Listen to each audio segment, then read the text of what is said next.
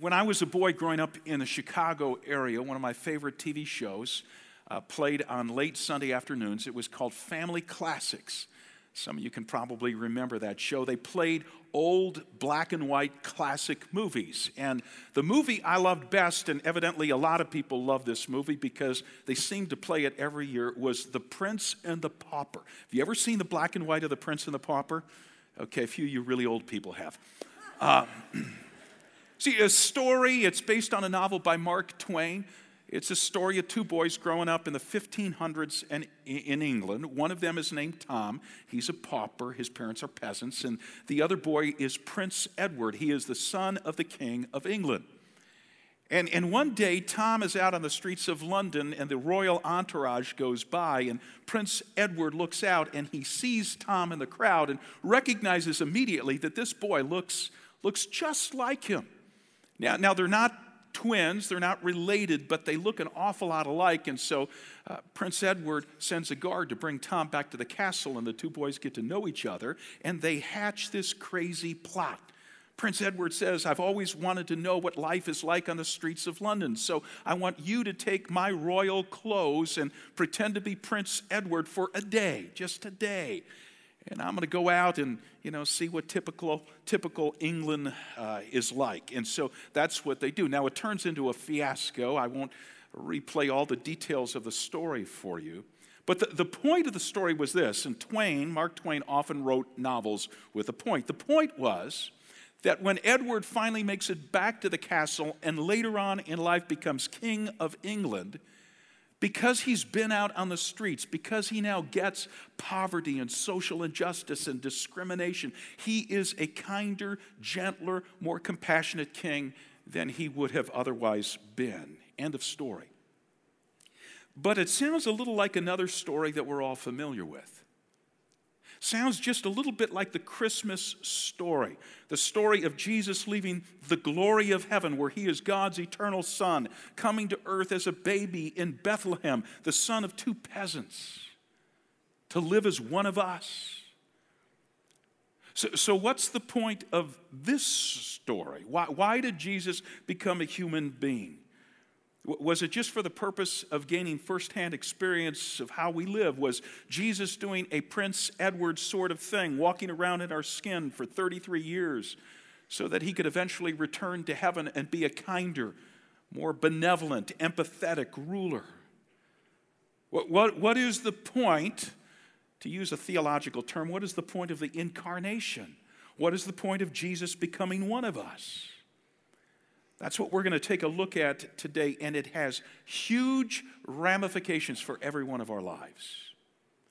We're in the 6th installment of a 7-part series called Picture Perfect. We have been looking at images of Jesus in the New Testament book of Hebrews. So if you got your Bible, which you take it now and turn to Hebrews chapter 2, get the outline from your program out, fill it in as we go. Let me just say, next weekend, we're going to complete this series. Now, next weekend's going to be just after Christmas and just before New Year's, and you're going to be tempted, to stay home. And I would say start the new year right. Come help us bring in the new year with the last installment in this series, focusing on Jesus. No Saturday night service, but we'll see you next Sunday. The image of Jesus that we're looking at today, and which we saved especially for this Christmas weekend, is that Jesus is one of us. Jesus is one of us. Theologians, as I just mentioned, use the term incarnation to describe this. We're going to begin our study today by answering that question that I've been posing in my introduction. Why would Jesus become one of us? What's the point? So here's the first point, the goal of the incarnation. Okay, what is the goal of the incarnation? We're going to read it in the opening verses of today's text. So pick it up at verse 10 of Hebrews chapter 2. In bringing many sons and daughters to glory, it was fitting that God, for whom and through him everything exists, should make the pioneer of their salvation, that's Jesus we're talking about here, God should make Jesus perfect through what he suffered. Both the one who makes people holy and those who are made holy are of the same family. And so Jesus is not ashamed to call them brothers and sisters. Now, there are two references in verse 11 that I just read to you to the incarnation. Okay, two references to Jesus becoming one of us. So this is why it's helpful to bring your own Bible. You could mark it up. The first one you want to underline is that expression of the same family. See that in the middle of verse 11. Of the same, Jesus is of the same family that we are. In fact, the literal reading of the original Greek text here is, they are all of one. He's one of us. And then the second reference to the incarnation in verse 11 is the very last phrase. Jesus calls his followers brothers and sisters. Okay, he's one of us. He's our sibling, humanly speaking. And if we want to know why Jesus became one of us, all we have to do is look at the opening line of the two verses I read to you. Go back to verse 10. It begins, in bringing many sons and daughters to glory, it was fitting that God, stop there. Jesus became one of us so that God could accomplish the goal of bringing many sons and daughters to glory. That's the goal of the incarnation. What's God up to? God wants you and me to live with him forever in what the Bible describes elsewhere as a new heaven and new earth. Now, friends, that's tremendous news, but there's a problem here. That doesn't just happen. I mean, the fact of the matter is, we are not well suited to spend eternity in glory with God. We are not well suited to spend eternity in glory with God, although we think we are. Several years ago, ABC News did a poll among Americans. First question they asked was, do you believe in heaven? 89% of Americans said they believe in heaven, some sort of heaven. Follow-up question was asked, if you believe in heaven, do you think that you yourself are going there? 85% of the people polled were extremely confident that, yes, they will be in heaven. 85%. Why? Why should any of us assume that we'll end up in heaven? Is that a reasonable assumption? Let me give you several reasons from the verses I just read to you in Hebrews chapter 2 that it might be more reasonable to assume that we won't end up in heaven. Okay, first reason is in the opening phrase of verse 10, in bringing many sons and daughters to glory. I want to park on the word many for just a moment there. God's plan is to bring many to glory, not all, many. How many is many? Hebrews 2 verse 10 doesn't say. The rest of the Bible says it's not going to be the vast majority of people. In fact, Jesus taught that the way that leads to destruction is wide, and most people are on that road. He said, narrow is the road that leads to life, and few people find it. Here's a second reason why it might not be a good idea for most people to assume automatically that they're headed toward heaven. Again, from the first phrase, in bringing many sons and daughters to glory. So the new heaven and new earth is described here as glory. Now, what is so glorious about heaven? Okay, if you ask the person on the street, they'll tell you, well, it's where I get to play round after golf. Or it's going to be glorious because I'm going to be able to eat everything I want to eat and not put on a pound. You heard people talk like this. Or it's going to be where I'm going to party all day with my friends. Let me tell you, when the Bible refers to the new heaven and new earth as glorious, it's always a reference to the glory of God. Heaven is glorious because God's going to be there. And his glory is going to be incessantly worshiped, celebrated morning and night. Now, I want that to sink in for a minute because I'm going to make a comment right now that's going to sound ridiculous to some of you. Here's my statement. I don't think most people would like heaven. I don't think most people would like heaven. Okay, if heaven is where the glory of God is celebrated day and night, here's my observation. Here's why I say this. This is not a judgment, it's an observation. Okay, every weekend in our country, a very small percentage of people gather together in places like Christ Community Church because they want to praise the living God.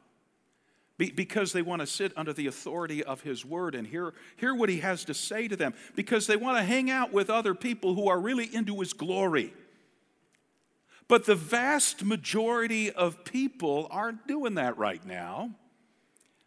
You know, the vast majority of people, again, not a judgment, an observation. The vast majority of people are sleeping in or getting ready for the Bears game or attending a sporting event of one of their kids or Christmas shopping, or it seems as if people want to do just about anything else other than celebrate the glory of God. So why would they like heaven? An analogy might be helpful here. I love classical music, but I recognize most people don't. So if I run up to you after the service today and I say, I've got great news. Somebody just laid 2 free tickets on me for the CSO, the Chicago Symphony, this week. And they're playing one of my favorite numbers. They're doing the Beethoven Violin Concerto, and I want you to go with me. Most of you would be looking for an exit door. You'd say, well, I'd really love to, Jim, but I gotta change the oil in my car that day. You'd find anything else to do to get out of it. Listen, friends, heaven is all about the undiluted glory of God. Now, if you're here and you're beginning to know God and you're beginning to celebrate Him in your life, you will hardly be able to wait for that day when you'll experience His glory in all its fullness. But if getting to know and worship God is not a big deal to you now, even as you're sitting in church at Christ Community, then what makes you think you'd like heaven? What makes you think you'd like glory? Here's a third reason alluded to in Hebrews 2 as to why it doesn't make sense to believe that most people automatically go to heaven. Before we look at that third reason in Hebrews 2, let me spell it out for you with absolute clarity from another passage of Scripture, Romans 3, verse 23. In fact, I'll put it on the screen, and how about we all recite it together? So everybody across 4 campuses, let's read Romans 3:23. Here we go. For all have sinned and fall short of the glory of God. For all have sinned and fall short of the glory of God. Who sinned? All. What's the consequence of our sin? We fall short of what? The glory of God. In other words, we're all disqualified from heaven. We have all flunked the entrance exam. In fact, if we could get into heaven, sinners that we are, we would just ruin it. Now, I'm not being facetious here. Imagine all us grubby people with our natural bent for self-centeredness or materialism or bigotry or lust or anger issues. Imagine us all arriving on the shores of the new heaven and new earth. I mean, if we think that the U.S. has an immigration problem, if you're currently worried about unsavory, troublesome characters that might slip into our country, just think of how we'd muck up heaven. And in no time at all, it would no longer be glorious. If we were allowed in, it would soon be as bad as our present world. Now, if anybody is going to get into heaven, they would first need to go through a dramatic personal transformation. Think Cinderella. Okay, even you guys, you got to think Cinderella for a moment here. Okay, you know the story of Cinderella. She wants to go to the royal ball. But she can't go. For one, she's not even been invited.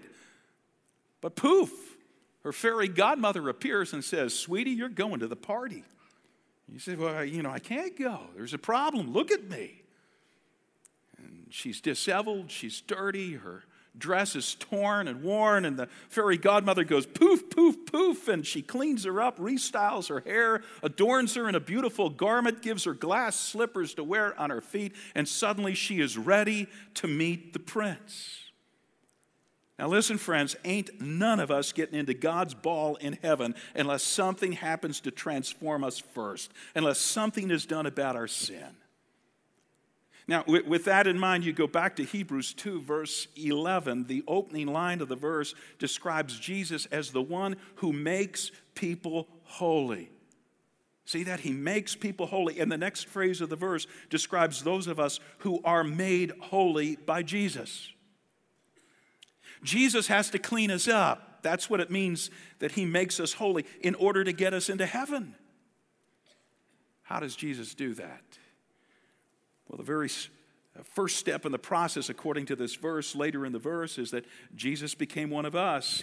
He became, again, look at the end of verse 11. We've looked at it already, part of the same family, the human family. We're brothers and sisters, it says. You ask, well, how does Jesus becoming one of us, how does that enable him to clean us up and get us into heaven? Well, the rest of the passage is going to explain that. But right now, all I want to do is emphasize the goal of the incarnation. The goal is that God wants to bring many sons and daughters to glory. God wants to populate the new heaven and new earth with people like you and like me. Not all sons and daughters, but many. Who are the many? It's those who really want to go to the ball. You know, the many are those who long, who desire from their heart the glorious presence of God.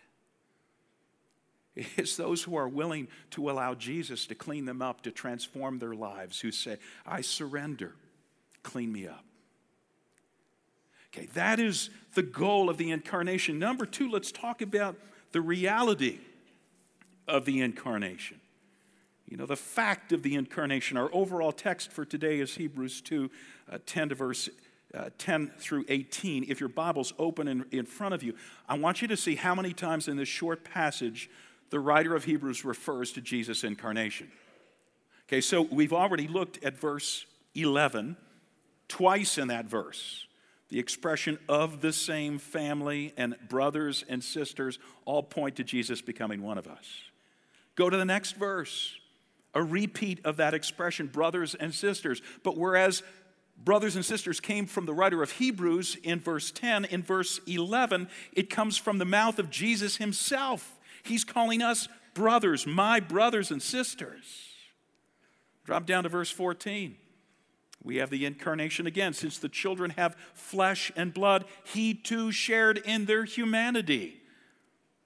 Couldn't get a clearer declaration of the incarnation than that one. Drop down to verse 17. For this reason, Jesus had to be made like them, fully human in every way. Can't get away from it. This Jesus who's fully God becomes fully one of us. We as a staff at Christ Community Church, our pastoral staff gathers once a month for a 2-hour lesson in theology. We've got a fairly large pastoral staff, and many of our folks come from a background where, when they went to school, it wasn't to study theology, it wasn't to go to seminary. They've come out of the marketplace, and so we do this gathering. We pick on a topic each month, and we drill down into it and see what Scripture has to say about it. So being that it was December and Christmas, our topic this month was the incarnation. And Clayton Keenan, one of our teaching pastors, he taught us about the incarnation. And you know what a fertile imagination Clayton has, if you've heard him speak. And so Clayton wanted us to understand not only what it means for Jesus to be fully human, fully God, he wanted us to understand what it doesn't mean. And so he used superheroes to make his point. Now, if you were here this past summer, we did a whole series on Bible heroes and matched them up against superheroes. That's Clayton's imagination at work again. So here's what he told us. Jesus is not like Captain America, okay? Because Captain America is just a human being with extraordinary power, but Jesus is a human being who is fully God.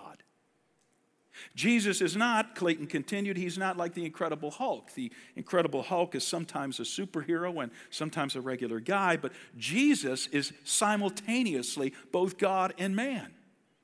Okay, he becomes human at Bethlehem. But when he goes back to heaven, he doesn't leave his humanity behind. It's not like now he's God, now he's man, now he's God again. No, he's simultaneously, ever since Bethlehem, both God and man. Jesus is not like Iron Man. Iron Man is one thing on the outside, another thing on the inside. But Jesus is not man on the outside and God on the inside. He's fully God. He's fully man. Jesus is not like Thor. You know, Thor looks human, really handsome human, but he's not. Jesus not only looks human, Jesus is human. Jesus is not like Spider-Man. Spider-Man is neither fully super spider nor fully high school student Peter Parker. He is a blend of the two. He's a little bit of this, a little bit of that. He's a hybrid. He's a third category. Jesus is fully God and fully man. Is this making sense? Okay, don't you just marvel at Clayton's creativity? Give me a break. It's Christmas week, come on. Okay, let's quit with the comics. Let's go back to the Bible. I want us to take a look at 4 stages of Jesus' life that illustrate the reality as well as the importance of Jesus being both fully God and fully human. We'll start with Jesus' birth. You know, Jesus was born to a human mother, Mary, which makes him human. But Jesus' dad was not human. And you remember how that wigged out Mary's fiancé, Joseph? I mean, when Joseph found out that Mary was pregnant, he was deeply troubled, deeply confused. Why?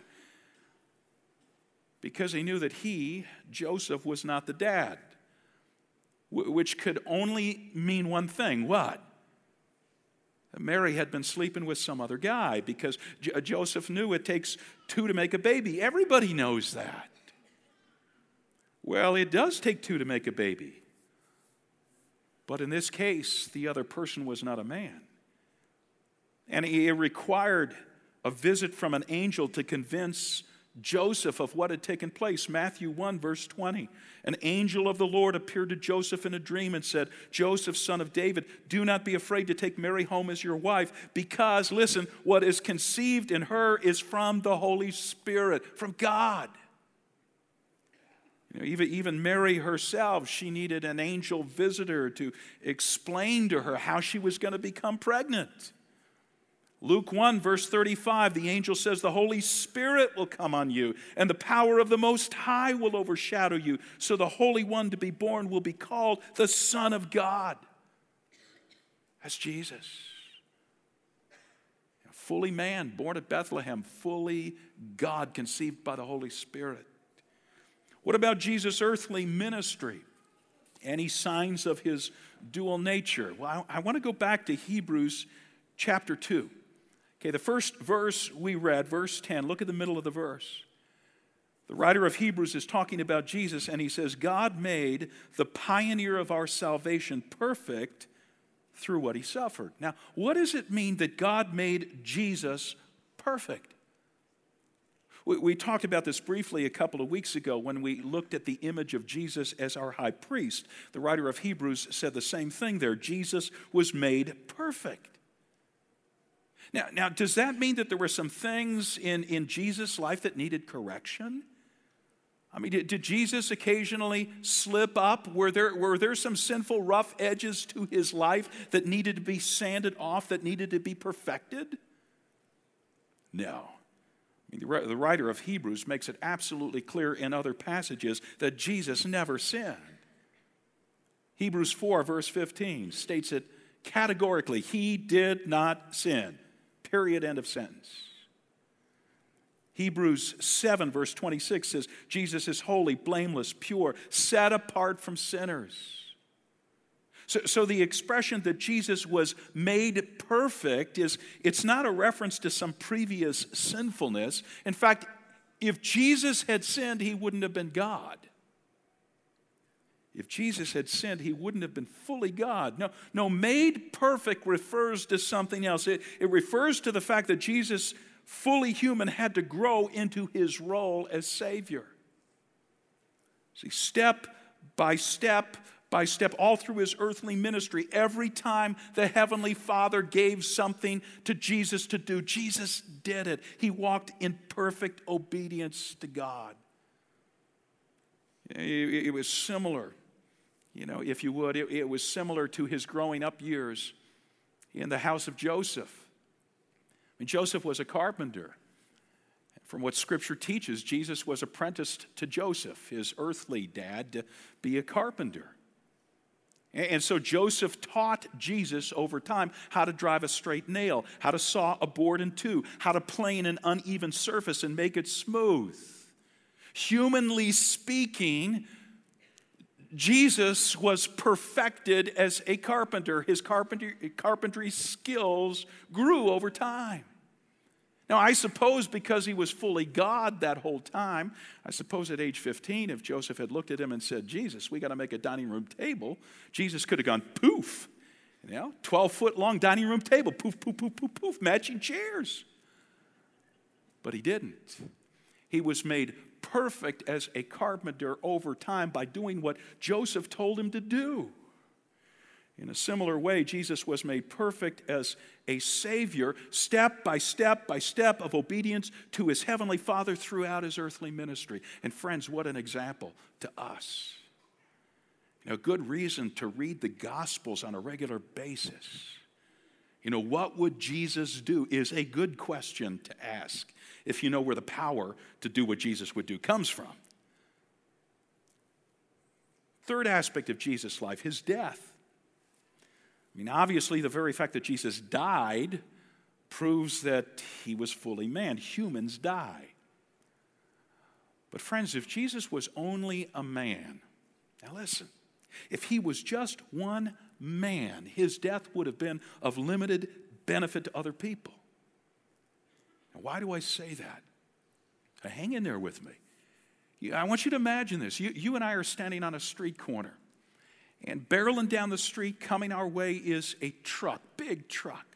You don't see the truck, so you step out into the street. And I realize the danger you're in, so I jump out next to you and I push you out of the way and I save your life, but the truck runs me over. I die. But my death saved you.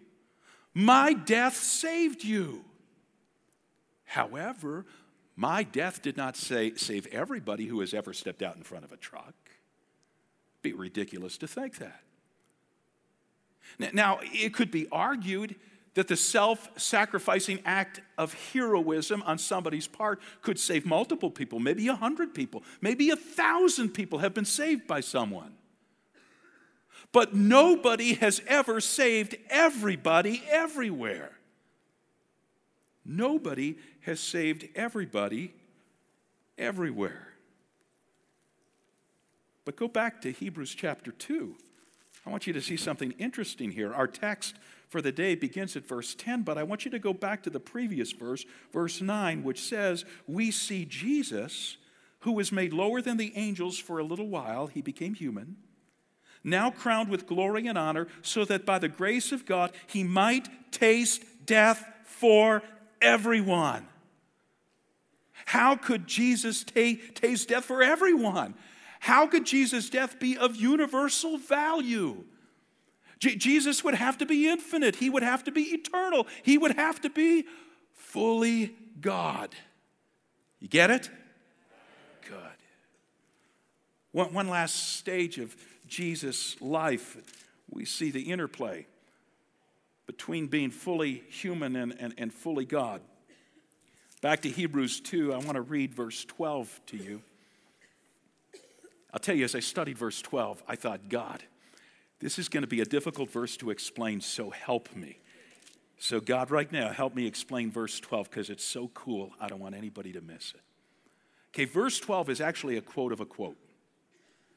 The writer of Hebrews is quoting Jesus, something Jesus said, but Jesus is actually quoting somebody else. He's quoting King David, who wrote these words 1,000 years before Jesus. In fact, the words are captured in a psalm, Psalm 22. So here is a verse from the middle of Psalm 22. Jesus is quoting David. He says, I will declare your name to my brothers and sisters. In the assembly, I will sing your praises. Now, let me tell you something about Jewish people and the Psalms. Okay, this is a New Testament epistle, Hebrews, written to Jewish Christ followers. They knew the Psalms because the Psalms were their hymn book. This is the book they sang out of when they gathered for worship. And so they knew the Psalms inside out. They knew every lyric of every psalm. You know, it's much like in our culture, if I quote, a line from a familiar song, you know the rest of the song. You know, if I say to you, oh, say does that star-spangled banner yet wave, you know the rest of the song. You know the start of the song. How does that song begin? Don't disappoint me here. Oh, say, can you see by the dawn's early? You know the whole song. So here in Hebrews chapter 2, we have a quote from the middle of verse 22. Do you know how Psalm 22 begins? Every original reader of Hebrews would have known. It begins with the words, my God, why have you forsaken me? Jesus quoted those words of David as well. When did Jesus quote those words? Say it. On the cross, when he died. Now, when David wrote those words originally, he must have been in desperate straits, without hope. All is lost. But if you read through Psalm 22, he gets to the middle of the psalm, verse 22 that's quoted here in Hebrews 2, and everything changes. Why? Because God intervenes in his hopeless situation. God rescues him. God saves him. And David says, I'm going to praise God for what he's done. This is the verse that Jesus quotes. He quoted the first part of Psalm 22 on the cross. Why have you forsaken me? But something happened. God intervened. God saved him. God rescued him from death. God raised him from the dead. And he says, I'll declare your praise to my brothers and sisters. The resurrection. But here's the really cool part. Friends, when David was saved by God, all Israel knew that David's victory was their victory. When your king wins, everybody wins. When King Jesus was raised from the dead, all who've surrendered to his kingship win with him. How about that? Is that cool stuff or what? So this is Jesus, fully man, fully God, as king over all the earth, because he's the eternal Son of God. All who surrender to his kingship are part of his victory. One last truth about the incarnation. We've looked at the goal of the incarnation.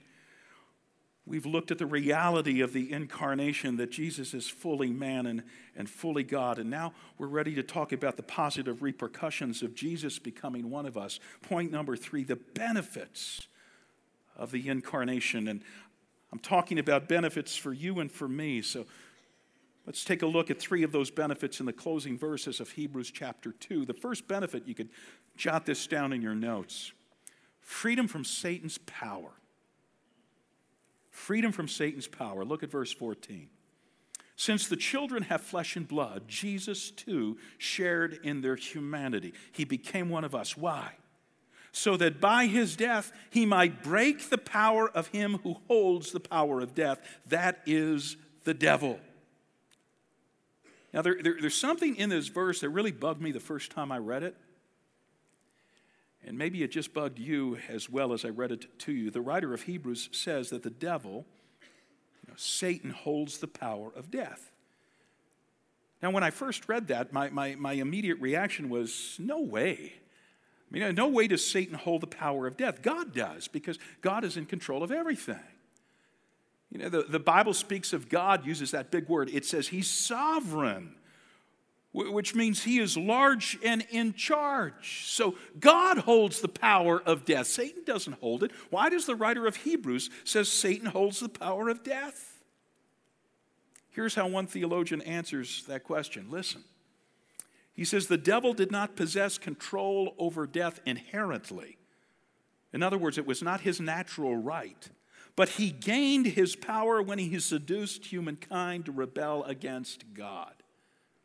Let me read that again. The devil did not possess control over death inherently, but he gained his power when he seduced humankind to rebel against God. Now, you know the story that's being referred to in that quote. You know, Adam and Eve in the Garden of Eden, God asks them not to eat from a certain tree. He warns them if they disobey, they will what? Die. They will die. Well, Satan tempts them to eat from the forbidden tree. They follow Satan. They disobey God, and death begins its reign over humanity. So in a big picture sense, God is in control. Nothing happens that God does not allow. God allows us to choose the path of disobedience, which, friends, it's something we all do. But that path leads to death, eternal death, exactly what Satan wants for us. We all play into Satan's hand. We all give him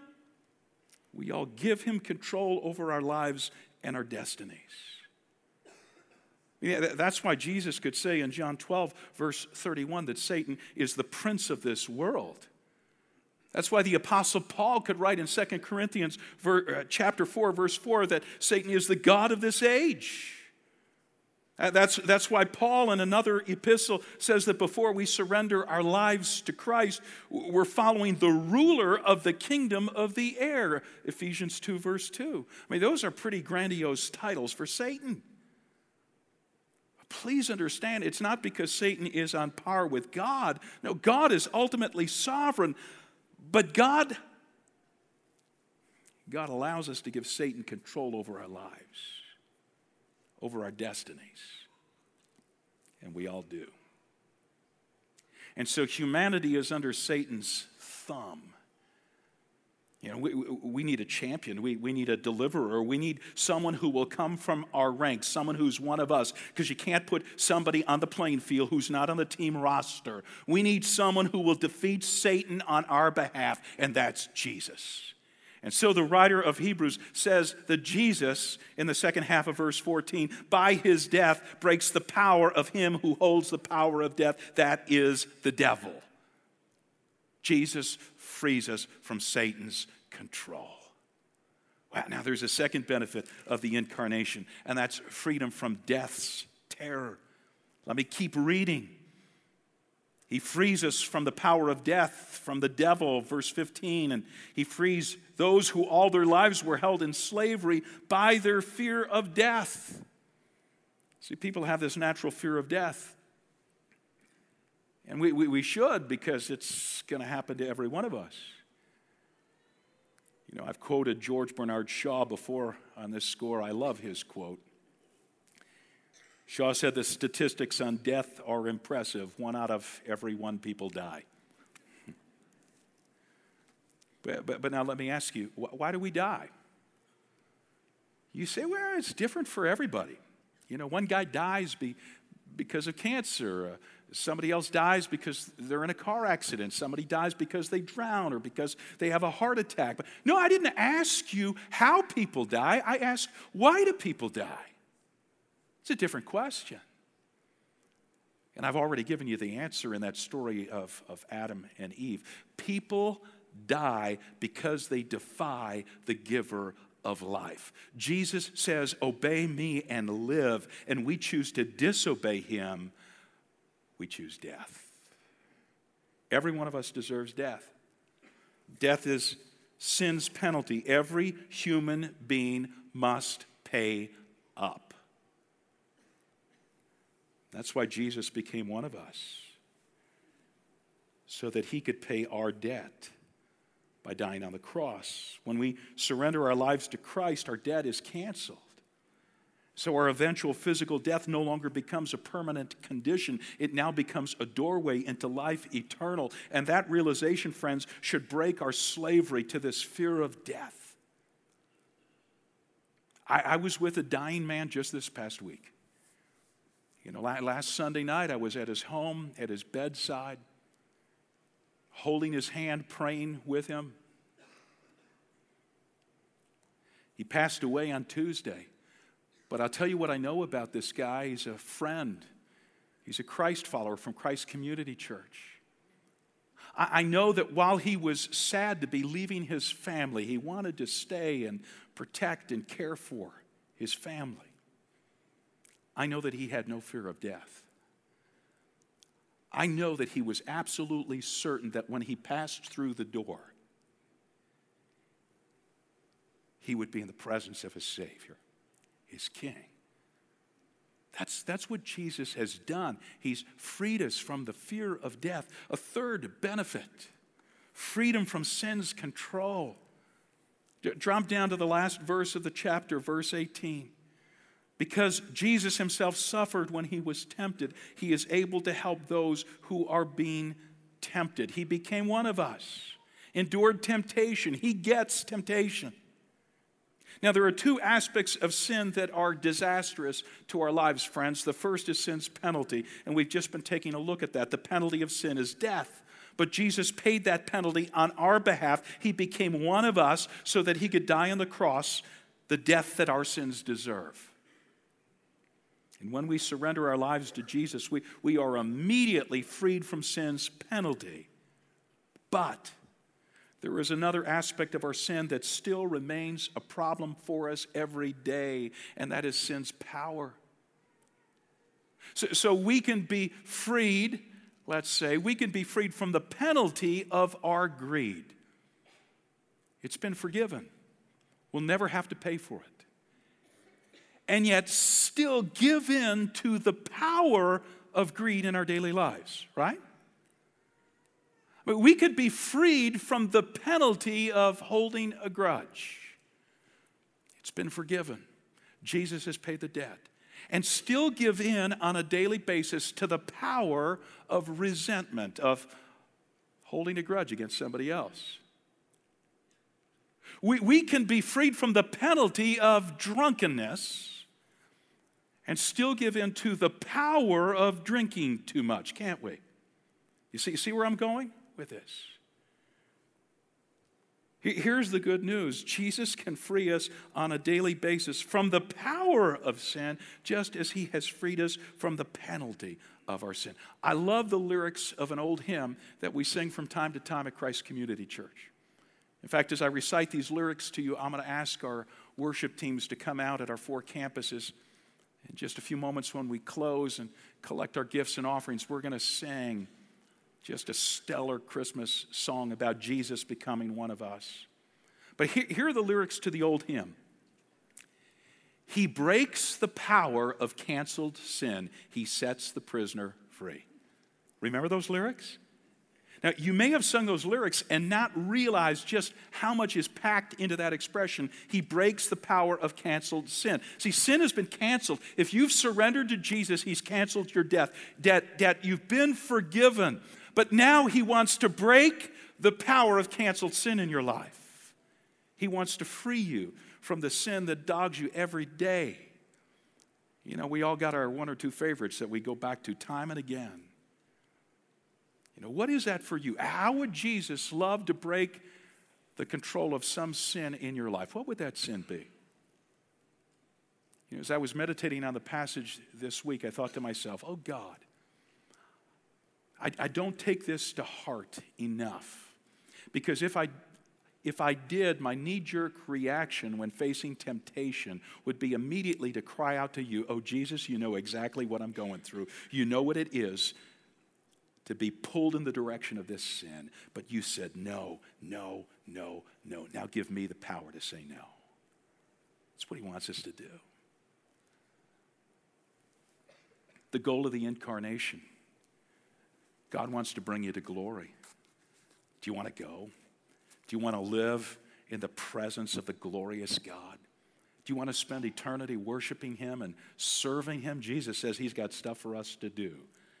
That's going to be cool. The reality of the incarnation, fully human, fully God, and so he could serve as our representative on the cross. And the benefits, he's broken the power of Satan. He's broken the fear of death in our lives. He's broken the control of sin. What a Savior. In just a moment, we're going to sing a song as we collect our gifts across our 4 campuses that speaks of Jesus stepping down into our darkness, the light of the world. And so our only fitting response is, Lord, here I am to worship. So let's sing from our hearts as we bring our gifts to God, and then our campus pastors will close services at each campus.